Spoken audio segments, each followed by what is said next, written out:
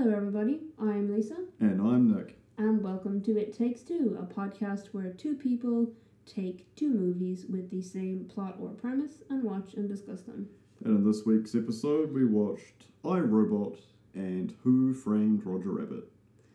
Now, you might be saying to yourselves, those are not the same movie, but I would argue that they are. Yeah, and here's why. The following is why. No, I'll just do, because we'll go over it more as we go through the episode, but the best way to describe either of these movies to make it confusing as to which movie you're describing is they are about a detective who is prejudiced against a certain type of entity and then gets involved in a murder investigation because of his prejudice of that type of entity, suspects that it is one of that type of entity, and then ends up figuring out that it's not quite who he originally thought. Yeah, so in I, Robot, the character that he assumes is the murderer is Sonny, and then in Who Framed Roger Rabbit, it's Roger Rabbit. Yeah, they're both pretty obvious, because obviously one is a robot, and the other is in the title of the movie, Roger Rabbit. Yeah. So That's the similarities. Now we'll go into the differences. No, there's a lot of differences. Yeah, so but the main starting out is that we have it's Detective. Is he Detective Dill Spooner? I believe is his name. Is his first name Dill? I think they just call him Spooner for most of the movie. I'm pretty sure at one point someone called him Dill. Okay. So I think his name is Dill Spooner, which is an interesting name. You'd think we would have looked that up. Yeah, and he hates robots. Yeah. And in Who Framed Roger Rabbit, we have Eddie Valiant, who hates toons. So in the world of Who Framed Roger Rabbit, toons are real, and they, cartoons are live-action films of toon actors. Which is super bizarre, because that's how the opening starts off. Yeah, it starts off with a Looney Tunes style cartoon, and then it cuts out to, you discover that it's the toons are actors and they're on a set and they've got human directors who are like, no, you're supposed to make stars, not birds. Yeah. And then we pan out to Eddie Valiant. So the way they show these prejudices are different. So in I, Robot, it's very show, and in Who Framed Roger Rabbit, it's kind of tell. Yeah. Because in Who Framed Roger Rabbit, you literally see, Roger talking to his director, and he's all whiny and whatever, and Eddie Valiant is off to the side drinking alcohol, and he, mutters under his breath, and he's like, ugh, toons, basically. So that's your introduction to him, is, wow, he hates toons. Yeah, the characters differ between Spooner and Valiant, because Spooner's coming off rehabilitation from a car accident, which is where he picked up, I'm assuming, in the story, most of his prejudice towards robots. He's come off sabbatical from work, from being a detective with the Chicago police force, or whatever the moniker is in that. He's undergone surgery, where he gets to know the victim, which was Professor Lanning. I believe Lanning. I'll double check what I've written down.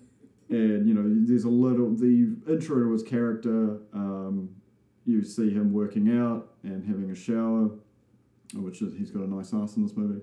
I can say that as a straight man. I literally have a note that says nice ass Will. I didn't even notice it. We're both looking at different places. Yeah, he's into retro shoes, which he wears Converse All-Stars that was circa 1994. No, 2004. 2004, sorry. Yeah, vintage 2004. Which is when the movie was released. See, with Valiant, on the other hand, his introduction is he's gone from you don't get it straight away because it goes a little bit into his backstory, but him and his brother Teddy were, hotshot detectives within the police, and I don't know if they were. I think they were private investigators. They were private investigators afterwards, and okay.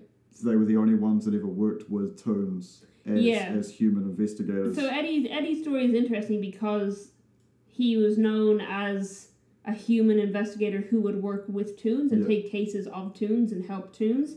But at this point, when we meet him, he hates Toons and he's prejudiced against them because, as we find out later in the movie, a Toon killed his brother. Yeah, and he's basically circling down the drain. You know, he's broke. His relationship with, obviously, the love interest in this movie is quite strained, and he's become a raging alcoholic to the point where he walks into a room, sees the bottle of liquor, and goes straight to it. Yeah, it's interesting because the relationship with Dolores, I think when she's introduced first, I don't think it's ever said. I just assumed they were divorced, but then they're clearly not, and they're both still in love with each other, and I don't know where they ever married, and they've separated, or if they just were in a romantic relationship.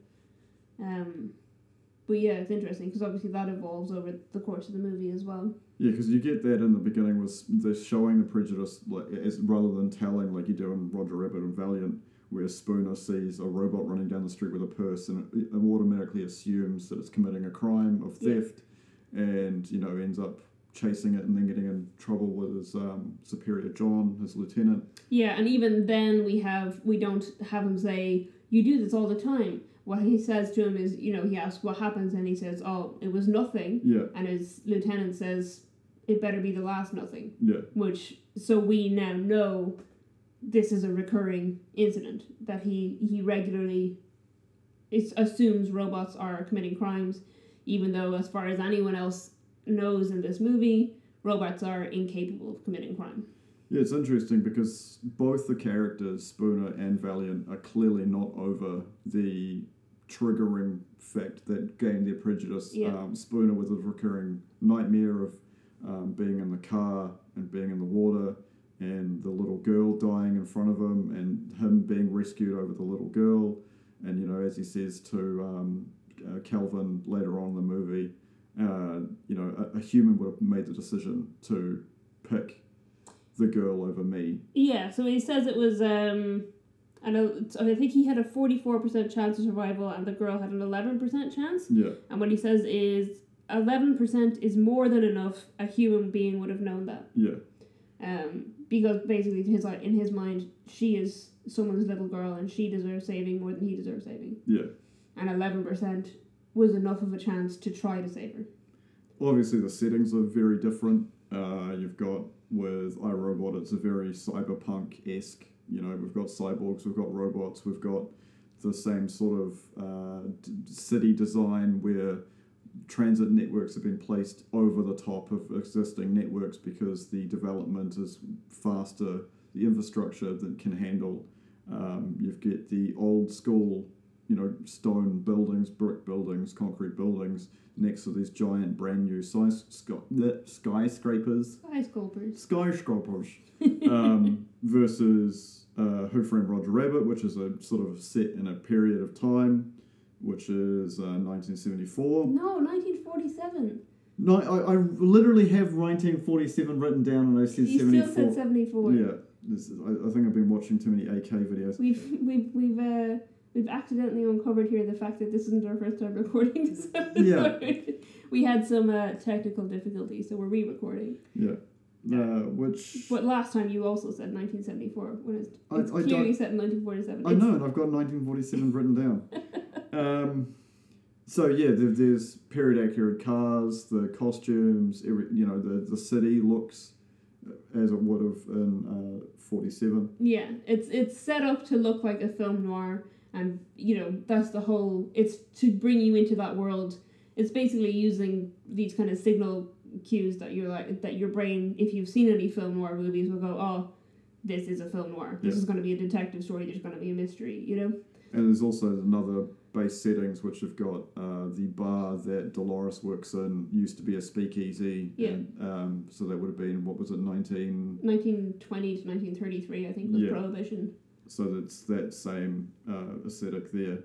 And we've got, obviously, Jessica Rabbit as a bit of our femme fatale. Yeah. It's another, classic. Who's now replaced Betty Boop as, like, the in...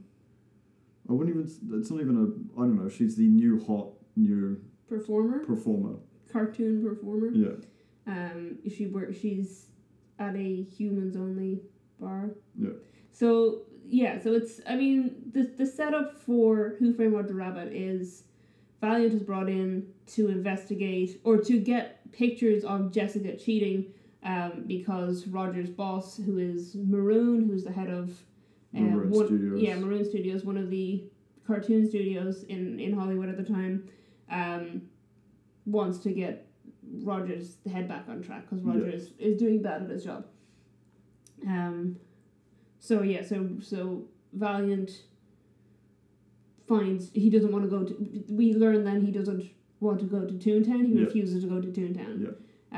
And they say that's fine because Jessica works in a human-only bar. Yeah, and it goes back to it's based on a real bar that was set during segregation, which the bar was in a predominantly African-American neighborhood with African-American wait staff and performers, yet it was a white-only bar. Yeah. And it's the exact same thing, except everything's run by toons, except it's a human-only bar. Yeah, so you get your penguin waiters, you've got Donald and Daffy Duck playing a piano duet on stage, you've got people behind the bar are cartoons, and then Jessica Rabbit comes out, and it's real creepy because you get like Acme, who's the head of the other studio in town, like showing up to watch Jessica do this, basically like it's not quite a striptease, but it's like it's more cabaret. Yeah, a little bit cabaret. It's supposed to be very like sultry. Yeah. And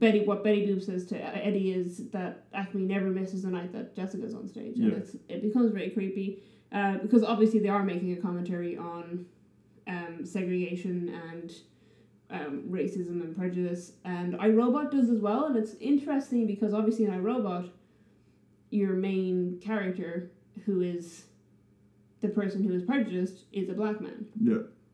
So that's an interesting choice to have made, and his lieutenant is a black man. Yeah. So yeah, I'd be interested to know why they actually, or if that was a conscious decision to cast a black actor as your main, as the racist of the movie, essentially. Yeah, that's an interesting take, because it sort of shows that it's become, in the same with Valiant, it becomes sort of like it's not really speciesism, because I don't think toons are a species, but like it's that you can have prejudice without it just being based on race. And there's a few other, I think, Alien Nation, and there's a few others that I can remember, but I just can't remember the names of, where it's literally, racism is just shown through different species rather than... Yeah, District 9 is a big one. Yeah, District 9 is a really good one. Yeah. Because, obviously that was making a very big statement about South Africa in particular. Yeah, because there's segments in... Sorry, I'm just going to go on a tangent here. There's segments in District 9 where they literally asked people on the street about their opinions of immigrants into their area from other countries, and the reactions that they get are legitimate hatred. Yeah. And they just changed it, so they're talking about the aliens in District 9. Yeah. I think that's what they did for because did they do I think they did a short first? Yeah. And then made a feature film. And I think for the short, they literally just interviewed people about, like, actual people, and then made it sound like they were talking about aliens. Yeah. So it's a really interesting way to do it. Anyway, we're not here to talk about District 9. No. Great movie, though. If you haven't seen it, I recommend it. Because I don't think there's anything that's matched as District 9 that would fit. No. On the other, so we've covered how Valiant gets into the plot, and with Spooner, he's contacted by a video will that was left over by Lanning on the event of his death, and it's a very simple holographic thing you can only answer sort of closed questions to, and it will respond back to you. So it's just sort of starts off this trail of breadcrumbs, because they use the Hansel and Gretel analogy quite a lot. Yeah. And to the point where literally a copy of Hansel and Gretel is next to the broken window that he's thrown himself through. You learn that he's sort of been a recluse and held up within the building, lead up to the new release of these new robots that are going to replace the old ones. I think the sort of that's the sort of catalyst that gets him sort of trying to be a detective and investigate who killed him, where everybody else is just like literally signing off as a suicide. Yeah, so it's kind of passed off as a suicide, but Lanning had specifically set up this like electronic will to contact Spooner directly Yeah. in the event of his death. And Spooner is a homicide detective with a prejudice against robots. Yeah. So at that time, he's like, well, why do you contact a homicide detective if it's whatever? But there's a moment later on where some other stuff happens, and you know, his boss, his chief, the lieutenant, says to him like, oh, you know, what are the odds that that if a robot did do this, you're the one to find it? And then he kind of realizes, wait, it might not just be because I'm a homicide detective, it might be because of my prejudice against robots. He's trying to point me toward the robot. Yeah. There's some interesting sort of, what's the easiest way to put it? There's interesting religious elements that are sort of, from my point of view, I was picked up. There's a conversation between when they're investigating Lanning's room after he sees the book, Hansel and Gretel, and you know, no one came in, no one came out, so therefore the killer must be in the room. And she's like, well, the only person would have been a robot, and they can't because of the three laws, you know, be the same as a human walking on water. And Spooner's response is, well, one guy did once. Yeah. And later on in the movie, there's a little bit more iconography from Catholicism that I find interesting because it's sort of like, you know, the Messiah complex. Yeah. You get this, how big of an operation USR, did I get that right this time? Yep. Yeah, USR. I think it's just United States Robotics. Yeah, USR, how massive their infrastructure is and how much everybody relies on these robots. You know, it's the racism shown in it. Well, we'd call it racism because, you know, AI controlled robots don't exist in our world yet. They're doing all the menial tasks. You know, they're your couriers, they're your personal assistants, they're your garbage men. Yeah, it's very much, and that's very much highlighted right at the beginning of the movie, where it's, you know, the delivery man and then the bin truck and the, you know, and then it's like when people just have them as like personal servants. Yeah. So even the one that he chases down with the purse belongs to this woman, and she had sent it running to go get her purse because she was forgot having it. an asthma attack. Yeah. And she's also African American as well, which is sort of ramming it home, rather than spoon feeding. I think that might be just a little bit of realism because I think he just visited his grandmother, so I think he was in a black neighborhood. Yeah, that makes sense. So it makes sense that the people that he runs into are also African American. Yeah. But again, it is interesting that, you know, it is, you know, a black woman with a slave essentially. Yeah. When he arrives at USR, he also is introduced to Vicky, who's their like big AI core, which is in control of majority of the infrastructure that's running the city. Yep. She's got like a surveillance strip that runs through everywhere where she can see at all times and later on project herself out of.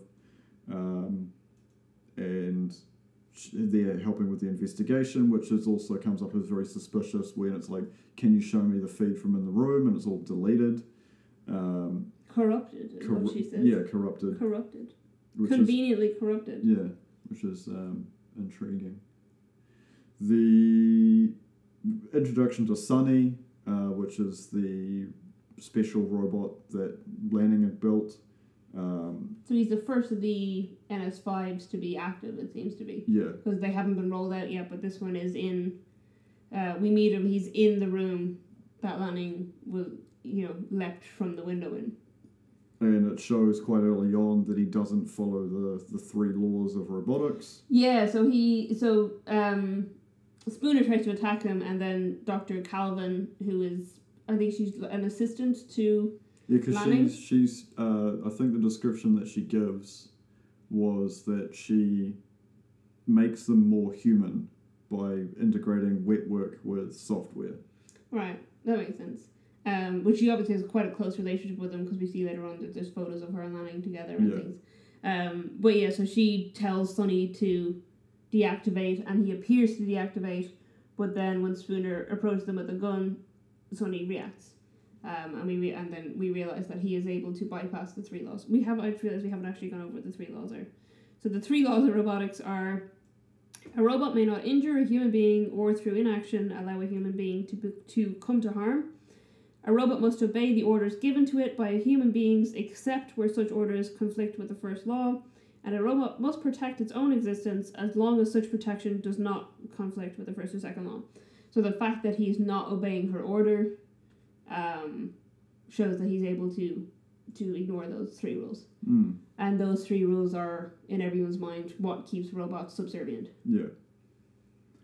Jumping over to Who Framed Roger Rabbit, you show that Toons can take a ridiculous amount of punishment, having the sequence in the beginning, in the opening, where Roger gets hit repeatedly in the fridge, hit in the head with a fridge, and that the introduction of Judge Doom, who's played by Christopher Lloyd. Christopher Lloyd. I was going to say Christopher Lee. No, it's not Christopher Lee. Though he, I believe, was one of the considerations. Yes. And he's figured out a way to kill Toons, which was a mixture of... you had the list. Yeah, I had the actual thing here somewhere. Acetone. Yeah, no, it was turpentine. Turpentine. And we're missing the third one. Oh, I've got so many notes for this movie, though. Yeah, we both do. Yeah, no, but I mean, so many copied over from IMDb, like... Oh, right, yeah. Just because there's just so much happens in this movie. Where have I written that? Oh, yeah, so Dip... Oh, no. Never mind, I just saw the word dip and got excited, but it wasn't the right note. Dip. So Judge Doom's the person who works with the Toons, and he hates them as much as Valiant does, but in a different way. Yeah, benzene is in. So turpentine, acetone, and benzene. So they're all paint thinners that are used to remove images from cells. Yeah. So we haven't actually gotten to the murder investigation of this. So initially, Valiant is brought into this whole thing because he's hired to take pictures of Jessica. When they show that to Roger, Roger gets upset, and then the next morning, Eddie finds out that Acme has been killed, and Roger is the suspect. So this is... Because of the way he dies as well, which is he had a safe dropped on his head. Yeah, he had a safe dropped on his head, which means it's, killed by a Toon. Yeah. And Roger was known to be angry at him, because of the Jessica situation, so... I really like that sequence when they show Roger the photos of him and his wife and Acme playing patty cake, and he moves the frame so quickly that it becomes like animation. It's like a real flipbook style, so it's very clever because obviously that's how animation was done. That's how animation is done in real life, and in the universe of the film, it's not how animation is done because animation is shot on film. So it's very clever that he flips through the photos as if they're a flipbook, and you can see them playing patty cake. Then he goes over the other photos and he sees, the relationship he had with Dolores, and he sort of reminisces about his brother. And then we sort of jump forward to where they're looking for Roger. I think Baby Herman, who's like one of Roger's co-stars, turns up, who's a 50-year-old Toon, but, as a baby. Yeah, he looks like a baby, but he smokes a cigar and he's 50 years old. Yeah, and he's telling... Valiant that Roger didn't do it. So he claims that he was framed. He says that Acme was planning to leave the whole of Toontown to the Toons in his will, and that no will was found with the body, and also no Toon would have killed him knowing that he was going to leave Toontown to them. So there's no way that Roger's done it. He's saying Roger's been framed. Eddie doesn't believe him, but then he notices in the photo of Acme on the newspaper, he's got the will in his pocket. Yeah. Which was in the released photos from his investigation and the stuff that they showed Roger. Yeah. So when he goes back, Roger's in his apartment / office / everything, and he handcuffs himself to him because he had a reputation of being the only person that ever helped Toons. Also, it's just fantastic technique for forcing them to really continue, really go the extra mile with combining the animation with the live action. That you've got the live action character and the animated character literally handcuffed to each other. So you've got that prop handcuff that they have to match up the animation with. Yeah. There was a lot of direction on Bob Hoskins' part, who plays, I guess the rest of the actors, as well as how they interacted directly with the Toons. But obviously you get a lot of close-ups with Roger and Valiant, where literally he had to make sure that his hand, when he was gripping Roger, was closed, so the animators didn't have to animate between his fingers.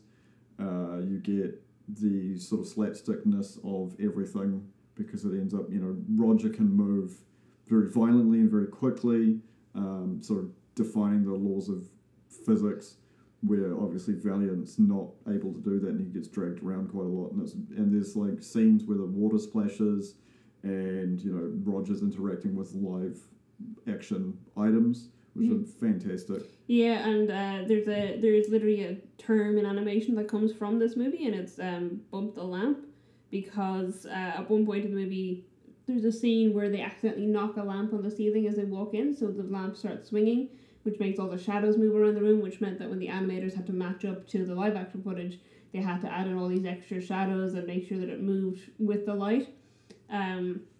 So nowadays in animation they use the term bump the lamp to refer to just going the extra mile to add an effect that will make everything more special and more real, even if the audience aren't going to notice that they've done it. Yeah. I feel like a big example of that for me that's actually not animation is What We Do in the Shadows, because the most expensive shot in What We Do in the Shadows was where they're just sitting around the dinner table, and it's because they had to go in and hand erase all of their reflections in the table. Oh, yeah. And probably no one would have noticed if they had left the reflections on the table. Yeah. When they went in and erased all of the reflections in the table of the vampires. That's the same sequence where they do that like challenge off and they both raise up against the roof, right? I think it's the one where they do the Paschetti. I think it's the scene where they've got all the people over and they turn the spaghetti into worms. Yeah. Fantastic. Another fantastic movie. If you haven't seen it, watch it. We have nothing to compare that to though, because it's very one of a kind. Yeah, definitely. But yeah, so I think it's interesting then, obviously in Who Framed Roger Rabbit, they filmed everything live action. They use a lot of props where they had to like time the movement of props to then match up animation to it afterwards. Yeah. In iRobot, they use the same technique that they use for Gollum in The Lord of the Rings, so it's all motion capture for the robots. Yeah. So I think they had a lot of stuntmen doing a whole lot of the NS5s. And then for Sonny, it is Alan Tudyk himself doing the mocap, doing the facial animation, or he is physically acting and emoting, and then also doing the voice. So they took big inspiration from the process that they used for Gollum, and just did the same thing with Alan Tudyk. There's quite a few quotes that I really enjoy from iRobot that I quote far too much. But one of them that I really find out when he goes to Lanning's house and he realizes that he hasn't been there for a long time, and he checks there's a demolition robot outside, and checks it, and then obviously someone hacks into it and reprograms it to demo the house while he's inside. But there's a sequence where he comes across Lanning's cat, and he's like, he sits down and looks at the cat, and he's like, "You're a cat, I'm black, I'm not going to be hurt again." And then it sort of blows at that moment where after the demo of the house and he surfs the front door out into the water feature and escapes from the demo robot, he goes to see Kelvin, and he asks, do you like cats? And he's like, cat? She's like, cats do this to you? It's like, no, do cats look like they can do this to me? He's all covered in blood and dust and stuff. Yeah. One of my favourite quotes from the whole movie is actually slightly before that.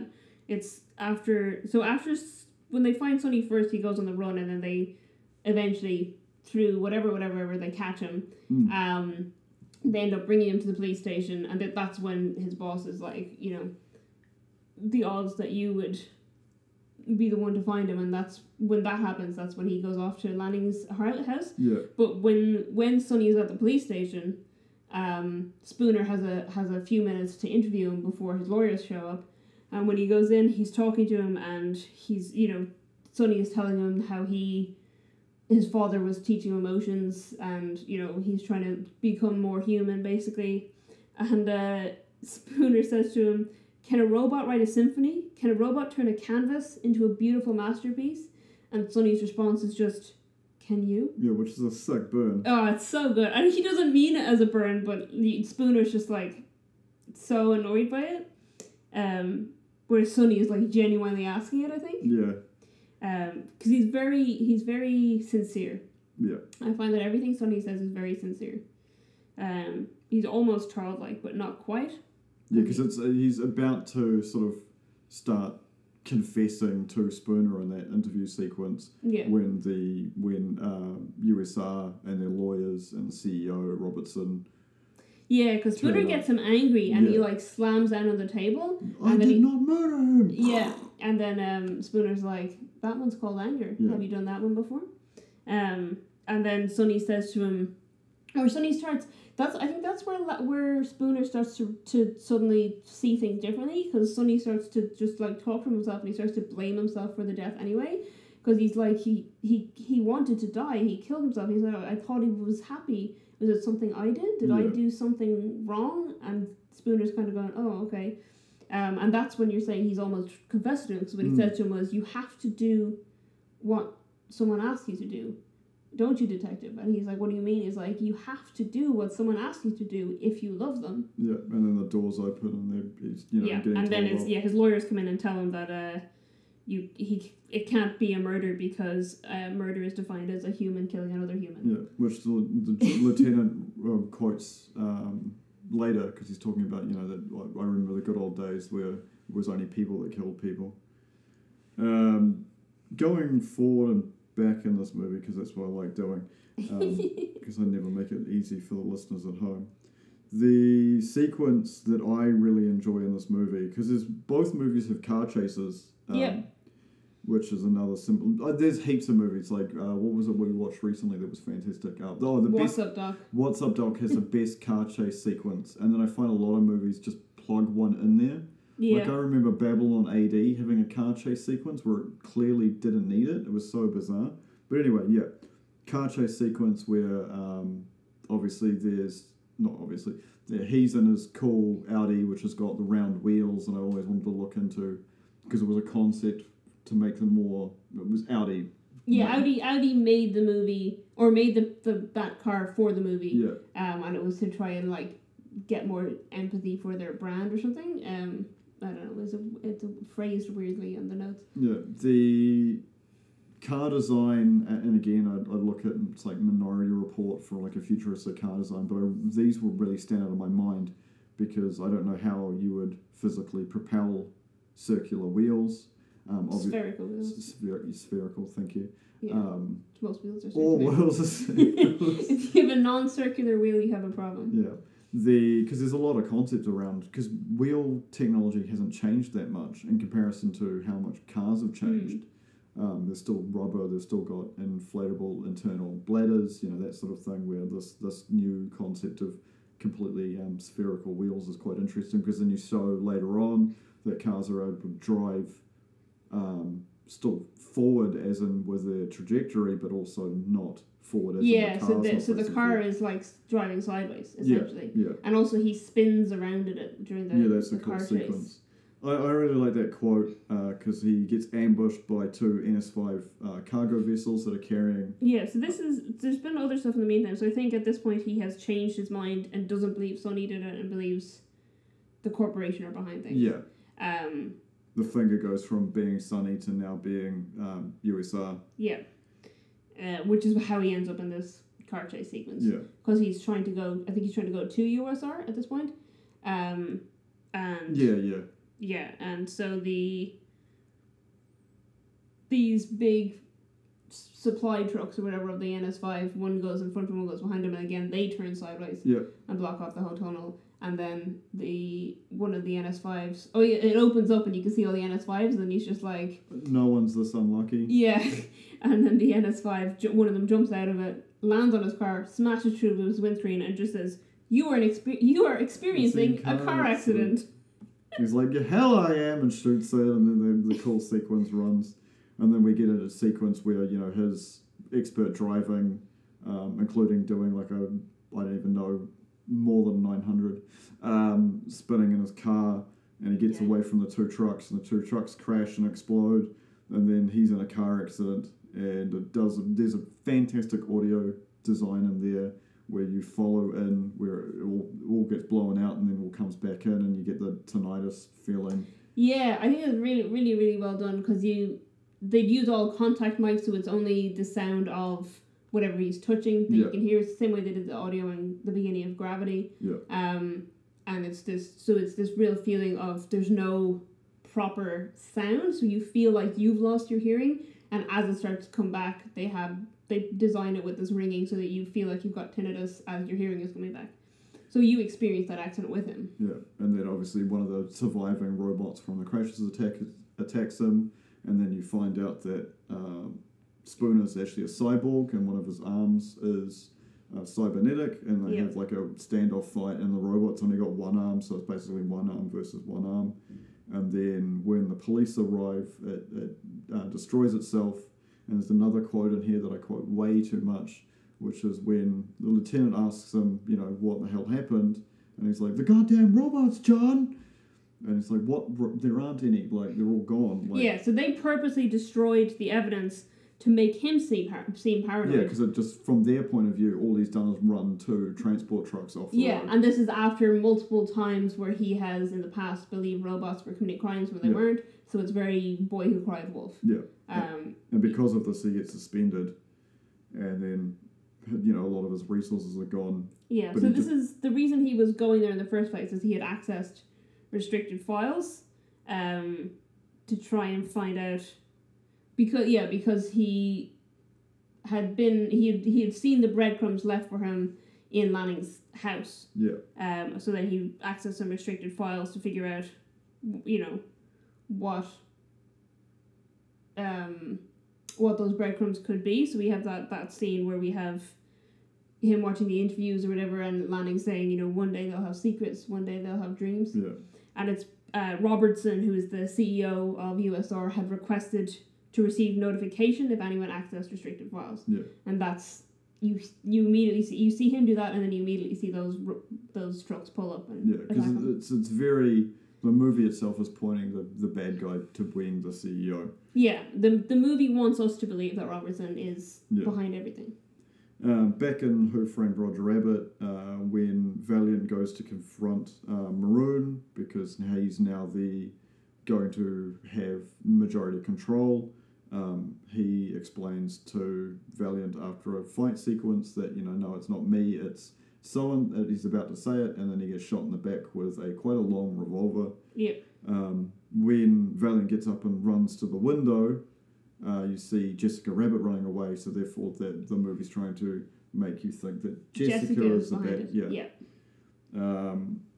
We get 2 car chases in Who Framed Roger Rabbit. Yeah. Because the first one we get is when Eddie was hiding Roger in the speakeasy, and Doom comes in and discovers that he's there. They run and they find... In the back of the Weasels truck, we find Benny, who's like a New York City cab cartoon. So they drive away on him, and then the Weasels drive after them, and there's a whole car chase sequence. The fantastic part of that sequence is, it's like he's got one car behind him, one car, and they're like in a very tight alleyway, so there's no way they could pass.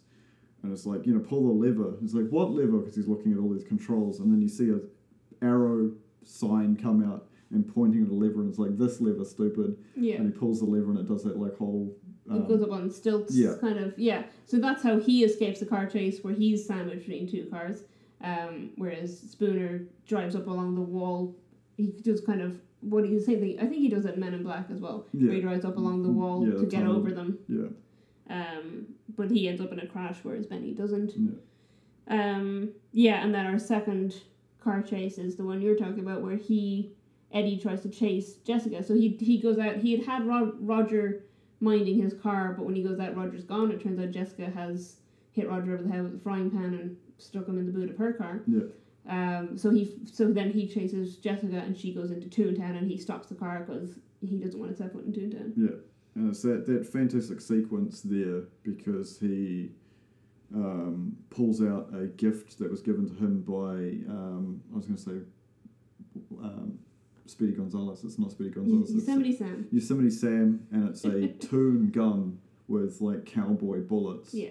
I don't think we actually mentioned this yet. This movie has Disney characters and Warner Brothers characters like working together in this Toon industry. Yeah. So there's a lot of borrowed characters in it. Because there's a sequence with the parachute as well. Yeah, where he's got Bugs Bunny and Mickey Mouse parachuting, and he's just walked out of a building and fallen. Yeah. And they offer him a spare tire. Yeah. Classic gag. Yes, there's a lot of gags. And it's that point in time where Valiant changes his mindset. You know, he's got his, I guess it was a service weapon. Yeah, it must be. And then he reaches into his coat and pulls out a bottle of, I think he's a Scotch drinker. And he instead of drinking it, he just pours it out, and he gets in the car to go into Toontown, and the entrance into Toontown would be an absolute nightmare. Yeah, you'd immediately crash your car. Yeah, because he goes in, and you go from driving on this road, and it has the opening of the curtain, and this, from the point of view is it's at night. And then when he drives into Toontown, it's day, and there's singing trees and dancing animals. The sun is singing, and everything's bright. There's birds flying through his car. And it's the exact point in time where he ends up crashing into the escape vehicle that Jessica had. Yeah. Yeah, it's very much a sensory overload as you go in there. Yeah, so there's like a weird decoy thing where someone dressed as Jessica and it's not Jessica, it's kind of irrelevant. But he does end up finding Jessica. But he finds her because she shows up with a gun, but it turns out she's shooting at someone behind him, not at him.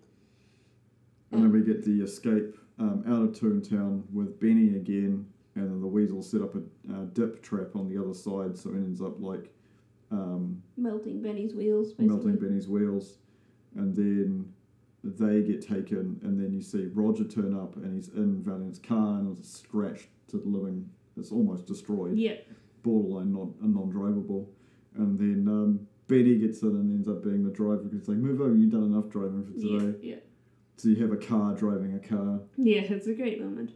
Because they used a go-kart for Benny, right? Yeah, it's like a shell-less go-kart, so it's just like the innards of a go-kart, basically. Yeah. And they reused that then in Back to the Future 2, I think, or maybe 3. They filmed them at the same time, but it's one of those sequences where Marty McFly is trailing behind a vehicle on his hoverboard, and he's actually trailing behind the Benny go-kart for some of those shots. The reveal of the main bad guy in both the movies sort of happens similar at the same point.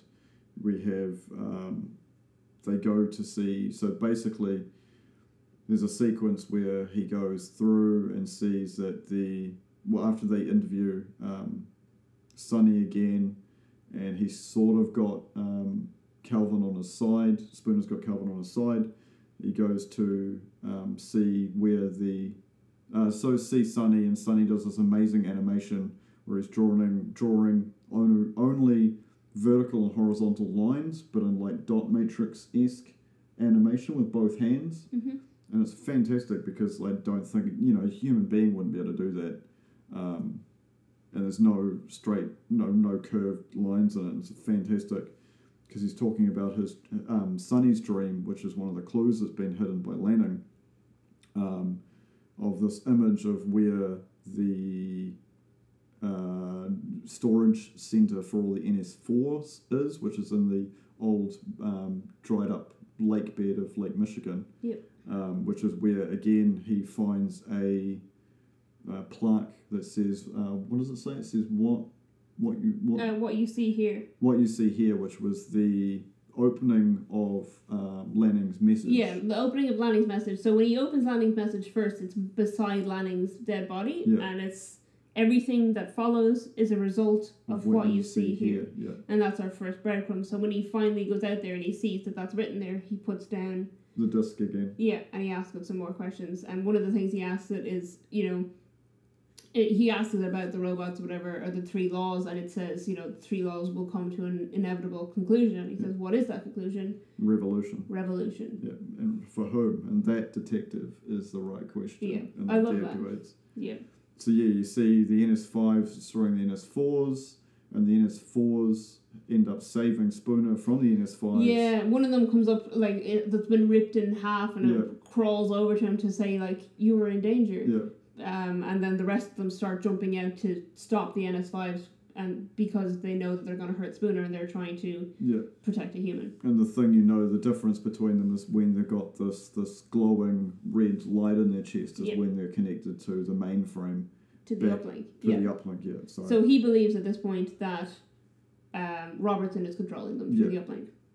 So we have the next sequence goes through where you have Shia LaBeouf again. Well, first there's a sequence in Calvin's house because Spooner calls her and starts to tell her, but she's in the shower, and that's a real sign of vulnerability in movies, to put someone in the shower, and she hears the phone go, and she steps out, and she hears the beginning of the message where he's saying, he's telling her what's happened, and her NS5 that she has in her house just deletes the message. Yeah, and it says, who was that on the phone? Wrong number, ma'am. And she's like, oh, crap. Yeah. I really like the technology because you see, after his car's blown up, he's using a motorcycle. Mm-hmm. Again, probably in regards to his character enjoying retro-esque technology. Yeah, and not trusting robots. He's got the AR goggles, like sunglasses on, which show him with the traffic, because that's the other thing about these new futuristic cars is the speed they're travelling is ridiculous. Yeah. She makes comment of it as well when she's driving in the Audi of like, you shouldn't be driving manually. Like, you can't drive manually at the speed. At the speed, yeah. Because I think they were going like 170 miles per hour. I don't know. It's something ridiculous, yeah. So then a whole lot of the USR trucks full of the NS5s show up on the streets, and they step out and they try to enforce the curfew. Yeah. And it's, they're saying we are attempting to prevent human losses during this transition. So it is a coup. Yeah. So the robots are, as they're revolting, basically. Yeah. You get Shia LaBeouf out there. So we didn't mention Shia LaBeouf. He only appears in it like twice. Once near the beginning, where he's talking some newfangled lingo to Will Smith, who doesn't understand what he's saying, which I found as I got older is much more and more true to life. Yeah. So Spooner on their way to USR sees Shia LaBeouf in trouble, and he does this slow-mo stunt where he jumps off his motorcycle, dual-wielding guns and shooting down the robots. Yeah. But then they eventually go on and they get back to USR. And when he asks how they're going to get inside, she says, I've got a man on the inside. Yeah. And Sonny opens it. Because Sonny was supposed to be destroyed, and Lanning, after talking to...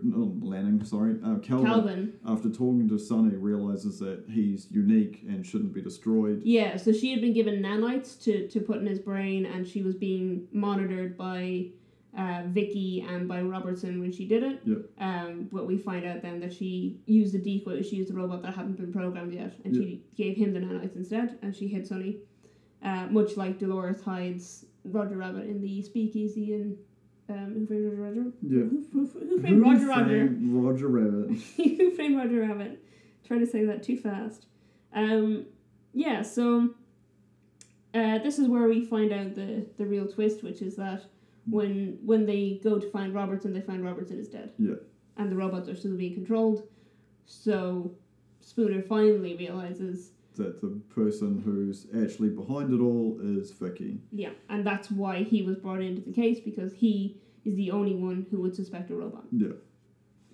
Back in Who Framed Roger Rabbit, where we get the moment where Valiant realises, based on stuff that he'd learned earlier, that the Weasels, whom they've all been captured now, the only way they can literally laugh themselves to death. Yeah. So he ends up doing a fantastic slapstick-esque show for them, to the point where they laugh and end up dying, which is an interesting sequence, because I remember one of them falling backwards and then trying to grab its own soul. Yeah, the ghosts are coming up out of it, and it's trying to grab it and pull it back in.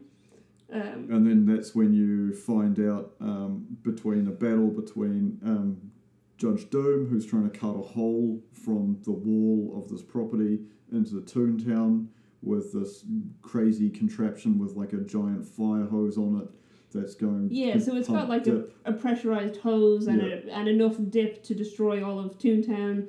And because they've got the pressurized hose and the bulldozer or the steamroller, they're planning to wipe out the whole of Toontown within minutes. Because the conspiracy's gone that he is the sole benefactor of Cloverleaf. Cloverleaf. Which is the company that has bought Toontown. Well, he wants to buy Toontown, but he also bought the red. The red car. Red car, which is the public transport system for this whole idea that he's discovered plans that they're going to build a freeway, and instead of having Toontown there, he wants to have cheap hotels and restaurants and stuff. Yeah, so that he makes all the money. Yeah. Yeah, so there's going to be a freeway between LA and Pasadena, I believe. Yeah. And he wants to build an exit where Toontown is. Yeah, so he wants to basically make a New Vegas area. Yeah. Yeah. And then it's when he gets injured because he falls over and one of his eyes gets knocked out. No, what? And then he goes and hides to replace his eye. Then Valiant does all the singing and dancing and throwing bombs around in Acme traps because they're in the Acme warehouse. That's when all the weasels get killed through laughing themselves to death. And what they accidentally, in the process of dying, they turn on the steamroller and the pump, which is pointed at Jessica and Roger, who will die if it hits them. Yeah. So Eddie is trying to turn it off, and then Doom appears back in. Yeah. And that goes into that sort of swashbuckling era of the older movies, where literally Judge Doom pulls a sword out of his cane, and then Valiant pulls out a singing sword, which is one of the Acme products. Yeah. And it's I think it's like a Dean Martin, that sort of Rat Pack era reference. Right, yeah. And they have this back and forth fight with all these props that are in the room, which are all like Toon props. Yep. And then Doom ends up being steamrolled. Steamrolled, yeah. And then he gets up. And then he blows himself back up. He's a flat stop motion Doom. Yeah, that's a fantastic sequence. It's so good. It's so well done. Because obviously he's not. This is kind of the realization that he's a Toon. Yeah. But he is still in kind of human form, so that's why he's like this stop motion. And then he blows himself back up so that he is human, but it pops out his eyes, and you see these crazy red eyes. Yeah.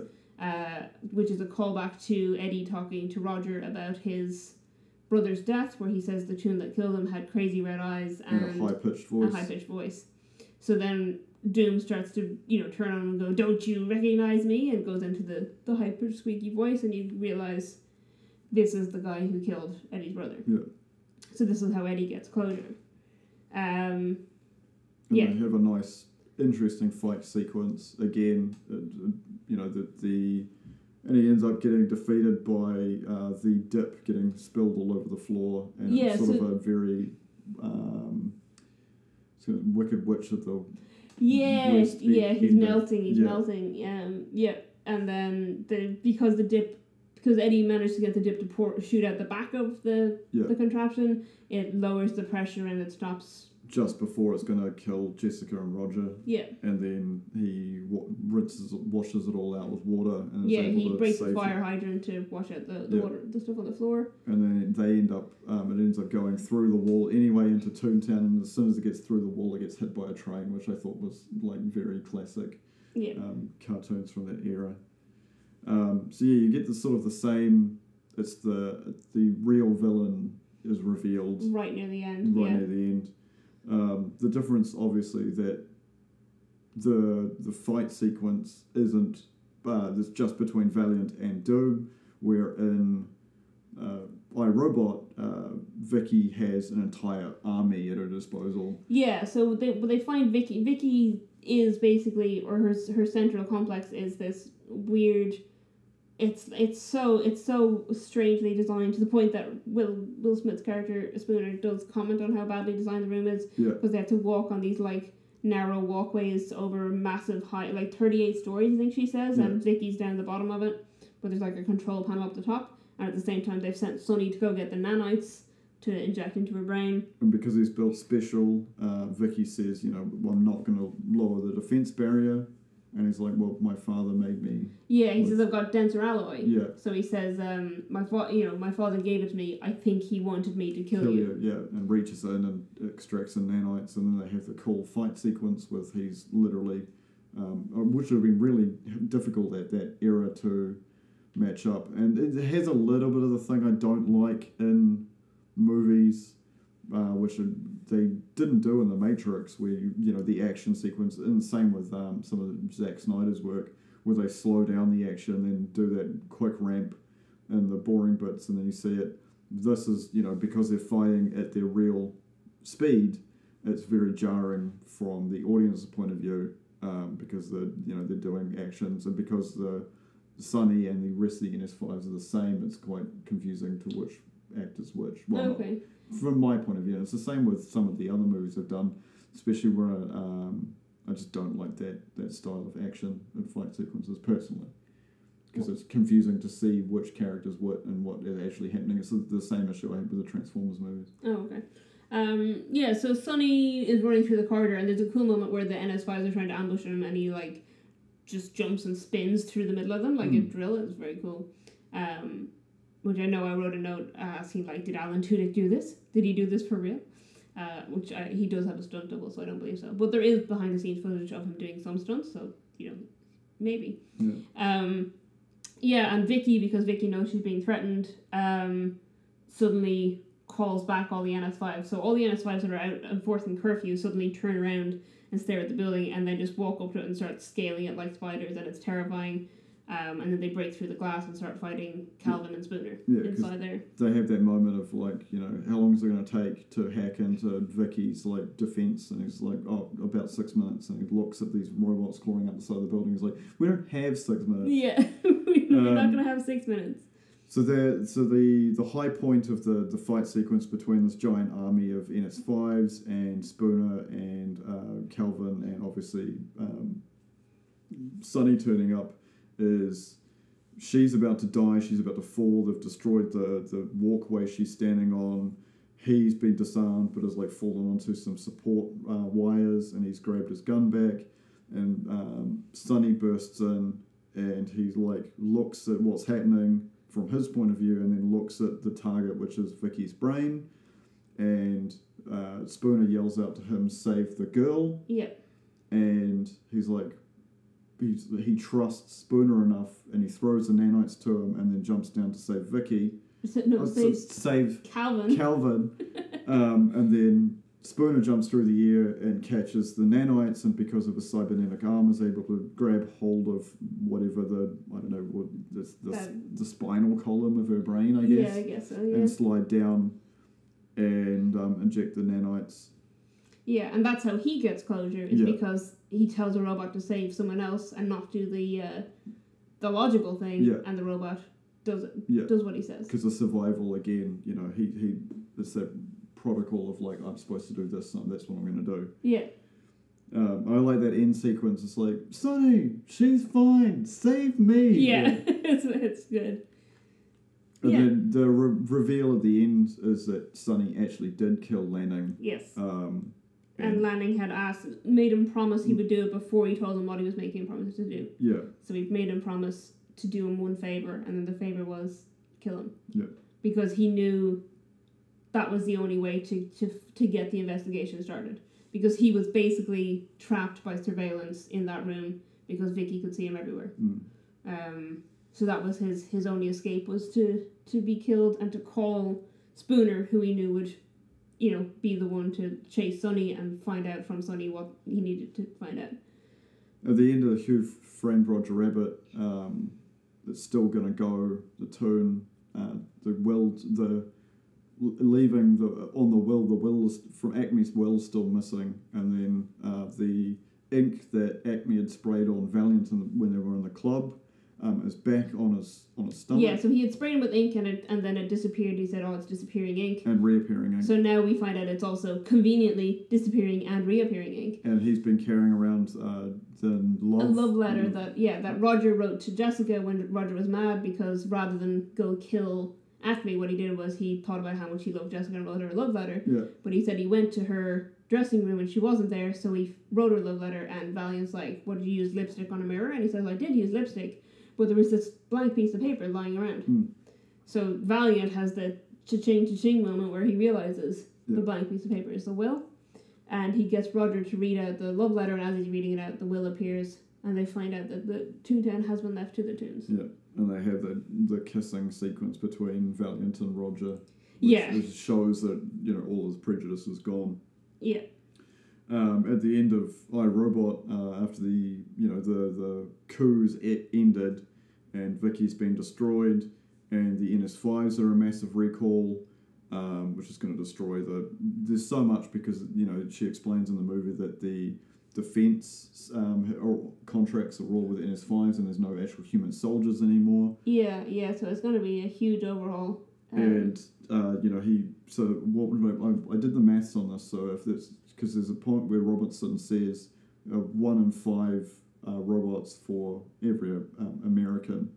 So if there was we'll say based on 380 Americans or 380 million Americans. It's 380 Americans. There's only 380 out there. Listen to our podcast. There'll be 76 million NS5s. Right. So therefore, at the end of the movie, they've been recalled. They're all going to the same storage units where the NS4s were taken. Yeah. And then you see the image again of Sonny standing on the hill. Yeah. So when Sonny drew the hill originally, he drew his dream. Yeah. Because they believed that this landing secret was hidden in Sonny's dream. Yeah. And he drew a man on the hill overlooking all the robots. Yeah. And Dr. Calvin said, "Is the man on the hill you?" And he says, "Why do you ask that? Is that a common dream?" Yeah. And then after a conversation occurs, he says that it's going to make more sense to spoon it onto him. And when they ask why, he says, "Because the man on the hill was not me. Yeah. It was you." Yeah. And that's why Spooner goes there. But at this moment, at the end, we see Sonny being the man on the hill. Yeah. Which is to me, it's a very Moses-esque moment. Yeah. Because he's going to, stand there in the desert and he's going to lead his people to freedom. Yes. So there's that little bit of back and forth. He may be the robot messiah. Yeah.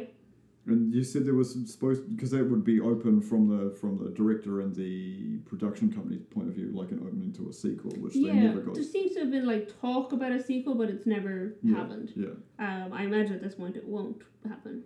Yeah, it'd be a long hiatus between two movies. Yeah. You're like, what? It's happened before. But, I can't see them doing another one. They'd have to do it before actual 2035 comes around because then it's in the past and not theatre anymore. So it's interesting. So one of the notes I'd written about this movie is that no reshoots were required, which was rare for a movie that size. Yeah. And just it was, I don't know. It's based on a whole load of different Isaac Asimov short stories. But the one I thought was interesting is that the one where Sonny's kind of brain comes from is a story called Catch That Rabbit. And I just thought that was cool for our purposes with this podcast. Definitely. Box office ratings. Yeah, box office and ratings. Don't know why I merged those two together. Box office ratings. So it's interesting because Who Framed Roger Rabbit had a budget of $70 million, and with that budget it was the most expensive film produced in the 1980s. Wow. And it also, at the time of release, had the longest on-screen credits for any film. Makes sense. Which, I mean, I guess a lot of that budget went on licensing characters from both Disney and Warner Brothers. And the animation, because that would have all been hand-drawn. Yeah, the animation would have been, quite expensive. So it was $70 million budget, and it made $329 million at box office. And it's rated 7.7 on IMDb. iRobot had $120 million budget and got $353 million in the box office. IMDb rating of 7.1, so they're both decently high. Yeah. I mean, I agree with that. I enjoy both movies. Yeah. This is one of the cases where we'd both seen both movies before. Yeah, and they're both on DVD. Yeah, and we didn't watch either of the DVDs because they're both on Disney Plus. So I think I said that when we went. I was like, no, I'm gonna be lazy. Let's just watch it on Disney Plus. It's like because you said, oh, are they up on Netflix or somewhere, or will we use the DVDs? And I was like, actually, they're both on Disney Plus. Yeah. So we can use the DVDs or we can do Disney Plus. It's also the first, and it says and only as of 2021. So currently still only times. It's the first and only time that the cartoon characters from both Walt Disney and Warner Brothers appear on screen together. Interesting. Yep. This is my favourite note that I've written, which I know you enjoyed the first time we recorded this podcast. It was Bob Hoskins said, for 2 weeks after seeing the movie, his son wouldn't talk to him. And when he finally asked him why, his son said he couldn't believe that his dad would work with cartoon characters like Bugs Bunny, and he didn't let him meet them. Yeah. I just think that's so cute. And I'm very hopeful that his child was at least single digits in age when he said that. Because if he wasn't, that's a bit disturbing. Yeah. No, it's adorable. Yeah. Yeah, so a whole lot of the notes I had written, because a whole lot of the notes that are on the IMDb trivia are about the different characters that were, or the different actors that were considered to play different roles. Yeah. First of all, so this isn't actually actor-wise, well, it is actor-wise, it's not consideration, someone who actually played the role is Jessica Rabbit's speaking voice is Kathleen Turner, and her singing voice is Amy Irving, but on the credits only Amy Irving was credited, so Kathleen Turner didn't get a credit even though she did the speaking voice. But I think most people know nowadays that it is. The big notes for actors who were considered for the role was Tim Curry auditioned for the role of Judge Doom, but they thought his performance was too terrifying, so he didn't get the role. And the other big one was that Robert Zemeckis and Steven Spielberg wanted Bill Murray to play Eddie Valiant, but they couldn't get a hold of him. Yeah, they couldn't get in contact with him, and they said this in a newspaper interview, or Zemeckis said it in a newspaper interview, and Bill Murray read that newspaper interview while he was in a public place, and he said he just screamed his lungs out because he would have accepted it in an instant. But they hadn't been able to get in contact with him. That's when you fire your agent, folks. Yeah. So there's a whole load. So I'll go with the shorter lists first. So for Roger Rabbit, the other considerations were Paul Rubens and Eddie Deason. So Eddie Deason plays Mandark on Dexter's Lab. Would have been an interesting voice for him. And like I said last time, and I'll say it again, I think Bobcat Goldthwait. Yeah, would have been better. It would have been a great, Roger Rabbit. Yeah, I can just imagine. I don't know. I feel like he'd be great as a different character. I don't know if he'd work as Roger, because Roger's too optimistic. Maybe. He's great in Hercules. Where he's which of them is he? Panic? I think he's Pain. Pain, yeah. Yeah. And it's so well done. So for Judge Doom, they either considered or auditioned Tim Curry, Robin Williams, Sting, Roddy McDowall, Sir Christopher Lee, and Arnold Schwarzenegger. And then John Cleese professed that he was interested in the role, but they turned him down. Yeah, because they didn't want it to be related to Monty Python at all. And for Valiant, there was just a ridiculous list. So we kept listing these individually. You'd be like, this person was considered for the role of Eddie Valiant. This person was over and over again. So these are all people who either were considered or did audition, or I guess both. Yeah. So Bill Murray, obviously. Robin Williams again, because he was considered for both Doom and Valiant. Eddie Murphy. Wallace Shawn, Harrison Ford was their first choice. I think Eddie Murphy would have been a fantastic pick for this. Yeah. And then we would have been talking about 2 movies about black men being racist. Yeah. Eddie Murphy as Valiant would have been a really interesting choice. Harrison Ford was their first choice, which I thought was interesting. Because I feel like Bob Hoskins, as he plays Valiant, is quite similar to how I can imagine Harrison Ford playing him. You know what I mean? It's that kind of stoic. Robert Redford, Sylvester Stallone, Jack Nicholson, Ed Harris, Peter Renaday, Charles Grodin, Dan Aykroyd, Don Lane, Rowan Atkinson, Chevy Chase, Danny DeVito, John Travolta, Tom Hanks, Mickey Rourke, Richard Gere, Michael Keaton, Dudley Moore, Michael Biehn, Gene Hackman, Joe Pesci, Robert De Niro, Kurt Russell. So I think we cheat from now on when it comes to 6 Degrees, and we use the could-have-beens. The could-have-beens from Who Framed Roger Rabbit. Yeah, it's a weird one. Can you imagine John Travolta as Eddie Valiant? There's people in that list you just mentioned that I could... Mickey Rourke? Yeah, Mickey Rourke. That's so bizarre. Michael Keaton? I could see Michael Keaton do it. Yeah. Especially in that era. I'm a huge fan of Michael Keaton. I would watch any movie with Michael Keaton in it. Kurt Russell, you like Kurt Russell. Yeah. Anyway, we don't want to go too much into it. I know Terry Gilliam also was offered the job of directing the movie, but he said it is conceptually unauthentic to use the Looney Tunes genre and character stable as a springboard for a variation on the Howard the Duck story. Yeah. Fair enough. If that's what you want to do, that's what you want to do. Apparently also Charles Fleischer, who did voice Roger Rabbit, insisted on wearing a Roger Rabbit suit while voicing the character. That's weird. Yeah. Yeah. So Bob Hoskins in a documentary refers to him as completely nuts. But yeah, so it's interesting.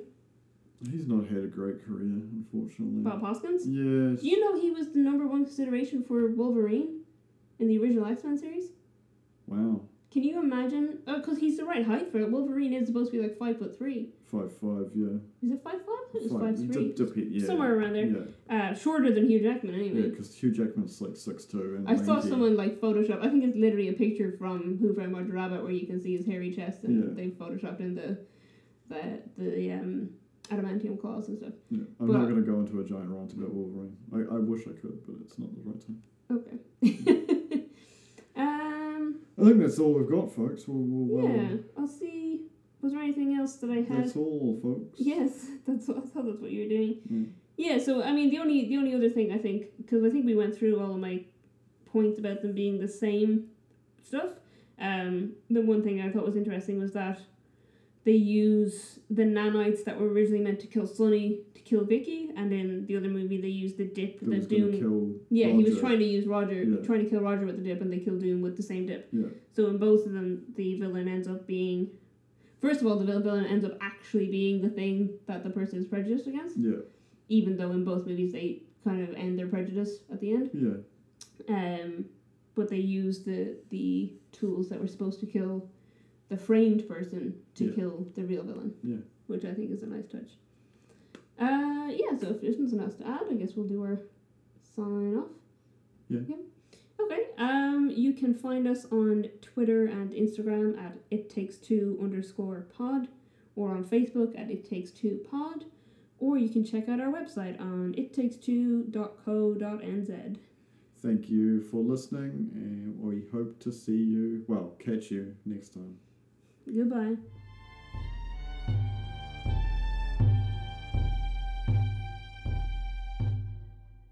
On the Vintage Video Podcast, we'll be reviewing every single wide release of the 1980s in chronological order. Over 250 episodes to enjoy and thousands more to come. John enters the store now to order another can of ether. I picture him outside like Homer with the gasohol. One for you, one for me. I also like to think about that the kids renew their vow not to talk about the murder by murdering someone. They're taking a blood oath with someone else's blood. This stuff is 7 times more powerful than uranium. And they open up the vault that it's contained in, not wearing any kind of protective gear. Yeah. And it's wooden crates. Wooden crates. It's like the guys in Chernobyl picking up the graphite rocks and going, because there's rocks. Hugging the elephant foot. Just like, oh, this thing's smooth. It's so warm. He turns to dial the number from the classified ad without even thinking about the numbers. We know this because we can hear his thoughts, and he's talking about how AJ was right that ninjas are misdirecting him. They're misdirecting. I really wish that he'd turn to the phone and been like, 6, 6, 5, 5. No, that's 2 5s. Vintage Video. We're rewatching the 80s so you don't have to.